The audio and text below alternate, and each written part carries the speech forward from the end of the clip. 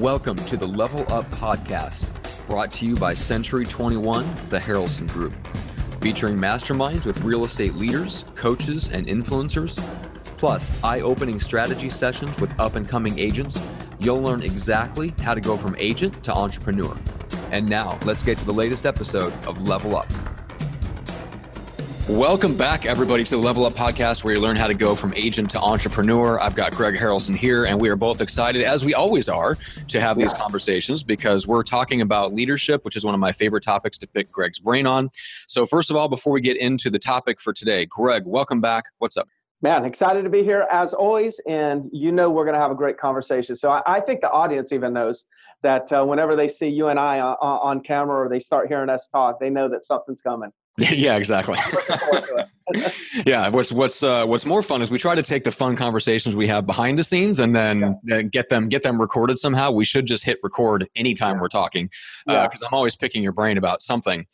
So what was on my mind today was how do you improve in leadership in a key area, which is one of the things that I'm going through with my people is getting a lot more clear on what they are committing to and what they're being held responsible for.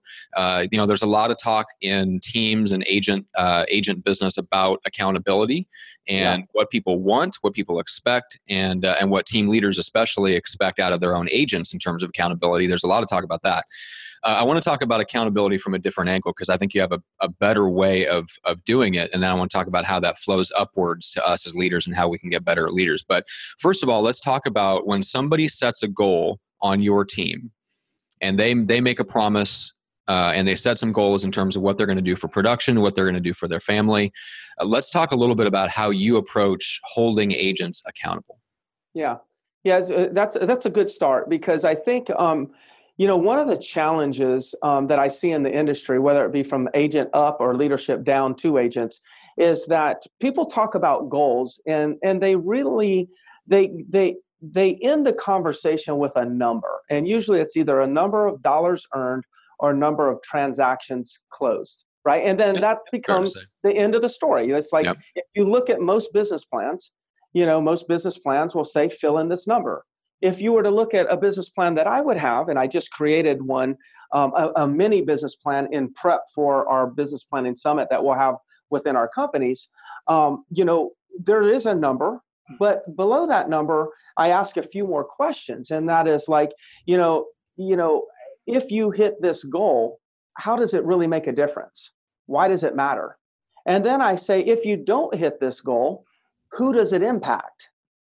Like, what's the impact? Like, who besides you, who's impacted by you not hitting the goal? Now, the whole point in this is I believe I've come to the realization that most people don't really care about the number, whether it be a dollar or a transaction number.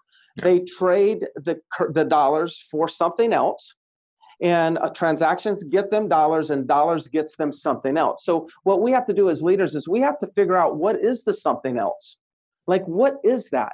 And then we ask them to make promises. Like if they're going to commit to something, instead of committing, I'm going to make $500,000 or I'm going to do 100 transactions, how about commit to the actual thing that you really want? Like, I want to put my child into college and not have them get college student loans, and so they're not forced with all this toxic debt later on in their lives. Like, how about make that type of commitment? Now, I don't think I answered your question yet. I think that was all just a setup to answer the question. So, but what we're talking about is you're talking about like how you get them to make the promises on the front end that's what feeds the different kind of accountability. Because then I started off the conversation originally behind the scenes by asking you a little bit about how you hold accountable, how you hold people accountable to metrics and how you decide what metrics you can track and what to hold them accountable to. And your response was, you don't necessarily always hold them to metrics. You hold them to the promises that they have made. And so let's talk about a little bit when people start to get off track, which is inevitable, right? You start to see their production numbers are not matching what they state their goals are. Your conversation is different. Your conversation is less focused on the numbers, and now you can start to get focused on the promises that they made. What does that conversation look like? Yeah, so good. So I shared with you a moment ago kind of how I got to the point of like what they really want beyond the numbers. Mm-hmm. And then I say, okay, are you really committed to providing this for your family? And they say yes. So that's the same thing as, are you really committed to doing 50 transactions? I'm just using it to a something that's more meaningful to them. So then what we do is we surely we're going to look at numbers along the way, because numbers do help us measure, whether we're on track or not on track. It's kind of like a GPS. If you go off track, it starts, turn around, make a right turn here or whatnot. That's what numbers for. It's just a GPS. Okay. And so once we see that the numbers are off, then we start to, let's just assume for a minute the numbers are way off. Then, Matt, I'm probably going to ask you or have a conversation with you and say, Matt, when we first talked and started building these business plans and whatnot, you mentioned to me that everything that you're doing is really for the goal of putting your child into college, a nice college, and making sure that you can actually pay cash every single semester. So there's no debt that your child's going to have to actually incur or take on, when they start off their new life. And do you remember that conversation? You're going to say, yes, that's what that's what I want. I said, well, obviously, at some point you must have changed your goal, because we set a business plan and we said, we have to do these things in order for this to occur for your children. Mm-hmm. But you're no longer doing these things. I'm assuming that you know how to do those things. So it's not an I don't know how to situation. And if it's not an I don't know how to, then it must be that your goal has changed and you no longer want to provide that for your son or your daughter. And I'm okay with that. I don't really care if the daughter goes to college or doesn't go to college. That's a personal choice that you all make as a family. But as your coach, I need to know what you've changed your goal to. Can you tell me what the new goal is now? Mm-hmm. And most of the time that conversation leads to, no, it's still my goal. And they actually get like pushback on me and say, no, that's still my goal. I'm still committed. And then that's the opportunity. It's like, okay, now there's a disconnect. Mm-hmm. There's what you say that you're committed to. There's kind of the look good commitment, right? Like the look good commitment is I get to provide this. Yeah. But the real commitment shows up in your activities. So lack of activities is lack of commitment, period. Yeah. That's it, period. No, we don't have to have a discussion. Lack of activities equal lack of commitment. I will make one little assumption, and that assumption is based on what to do. If you know what to do, and then you lack the activities on what you know, that is a lack of commitment, period. And we just need to accept it. Like, it's okay to look at yourself in the mirror and say, I have been lacking commitment. Like, that self-awareness or that admission is going to be the key to you recommitting. But continuing to say, well, I'm committed and I'm committed and I'm committed, and your activities show that you're not committed, like, as long as you keep playing that, as long as there's that conflict where there's the words and then there's the action and they're not aligned, then you won't progress. Mm-hmm. You just have to sometimes step back and say, you know what? I haven't been committed. My activities and my commitments are not aligned. Mm-hmm. And if you're wanting to still reach that goal, then put a stop to it and start tomorrow. Mm-hmm. But actually put a stop. So it's kind of like self-admission or awareness. You've got to admit it. Because everybody in your life knows. Yeah. It's just, you're the only, no one's fooled. No one's fooled. No one in your family, your friends, your coworkers, they all know you're not committed. Right. And you even know you're not committed. So no one is fooled. Not even you. They're not fooled. It's just no one's talking about it. Right. Yeah. Yeah, and it's important, I think, for agents to understand that even the most successful people, no matter how successful and hard charging they are, everyone looks up at some point and realizes, oh, wait a minute, I wasn't really as committed to this goal as I thought I was. So either I need to renew my commitment or I need to readjust the goal. Like, that's just part of being a human being and having any goals ever. So like, you have to take our ego out of it. Yeah, I've had many of those. I've had many of those where I had this ambitious goal, right? And then when I really got into it, I'm like, I might have been like trying to look good at that moment, because now that I'm in it, I really don't want this. Like, I don't want this. I don't want to have to make the sacrifice that I have to make. I don't want to actually, I don't even if I did make the sacrifice, I'm not even sure that I really want what it is that I said that I wanted. That's okay, man. We have choices. We have the freedom to just choose whatever the heck we want. So it's okay to choose something and choose something different and choose something different again. But just recognize if your activities and your commitments are not aligned, because that's where things get. And I tell you, I've always admitted, not only been accused, but admitted that my coaching style is fairly confrontational. Right? I mean, I don't think anyone that's going to hear this podcast is going to say, no, Greg, you're like an amiable, you're not confrontational. I don't think anyone's going to argue with us on this. No. But you know what? I think that what makes me confrontational is I confront real shit. And I don't waste any time. Okay, I'll help you get your goal. Yes, I'm glad that's still your goal, because I think it's a worthwhile goal. No, I'm going to be like, no, you're not committed, because your activities show you're not committed. So we either need to change the goal or we need to change the activities. Right. Like that's confronting to people, right? To me, I think it's a very efficient coaching style, because it's like, why waste a bunch of time? You got to know what you're signing up for, though. Yeah, it's a very effective coaching style. But most people are afraid to go there as leaders. So I'm not trying to convince everybody to be confrontational. No. You be you. I'll be me. But just to kind of just understand it, as I really confront what I believe is what's really important to people. And that can be intimidating. You'll experience confrontation, even if I'm amiable in my delivery.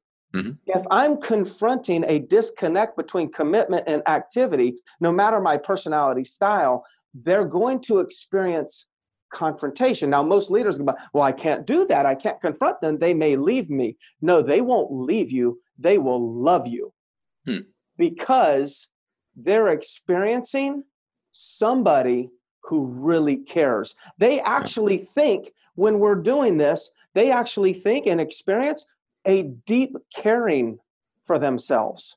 It's the exact opposite. It's like we don't push people away. We draw them in by this type of accountability structure.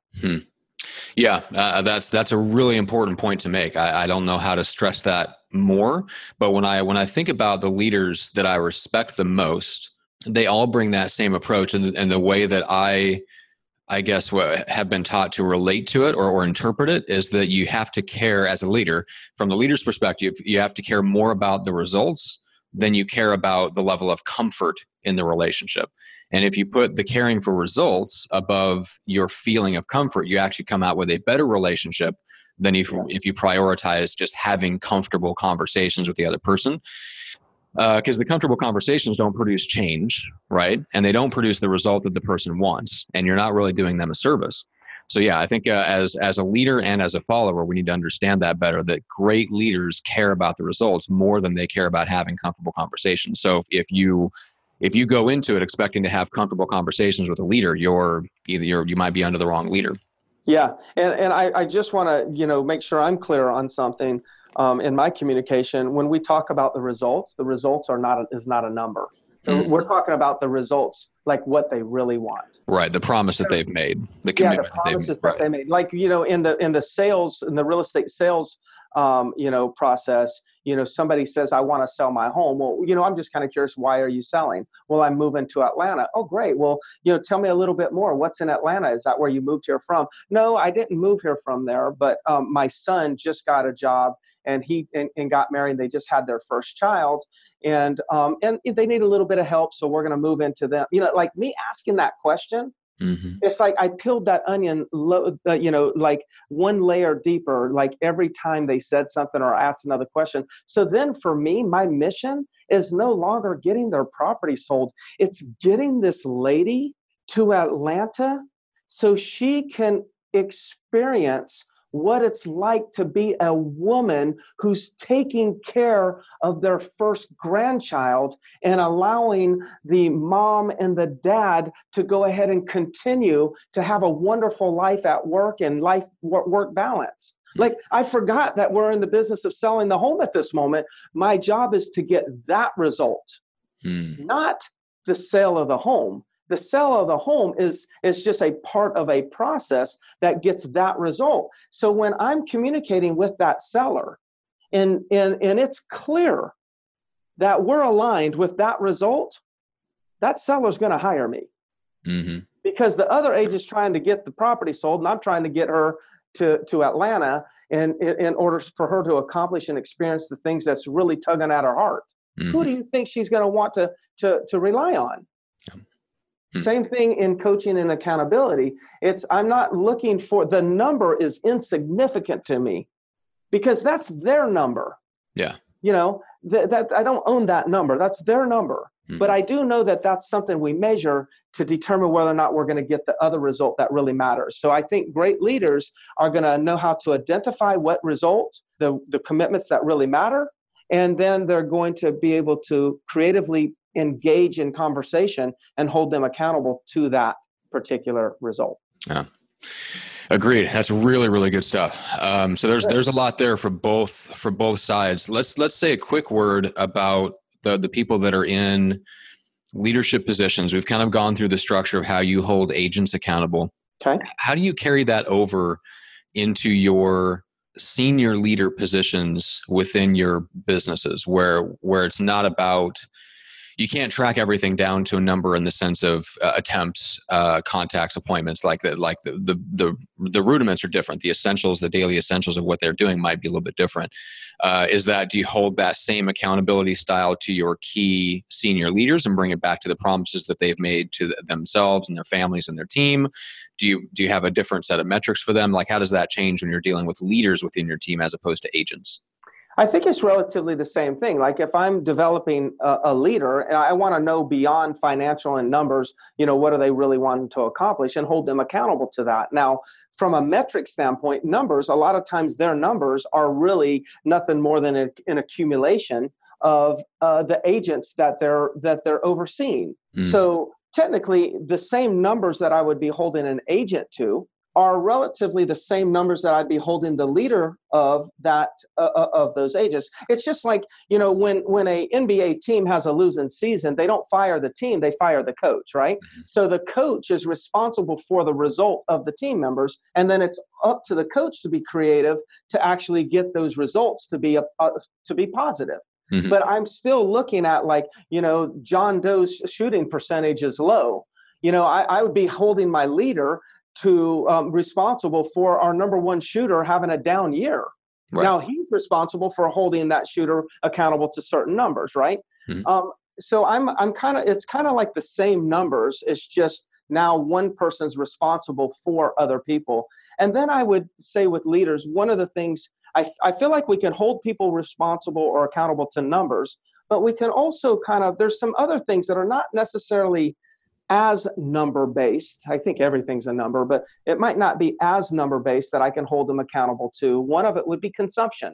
How many times, like, out of the agents that you're in charge of, how often are they on the coaching call on Tuesday? How often are they on the For Sale by Owner? Did they take the For Sale by Owner course? Did they take the expired course? These are all courses that I've created exclusive for my agents. So I will monitor consumption and be able to look at, hey, look, like, your agents don't seem to be consuming the company content. And we know there's a direct correlation between more consumption of company coaching, more numbers later on. So those would be other things that I'd be holding them accountable for.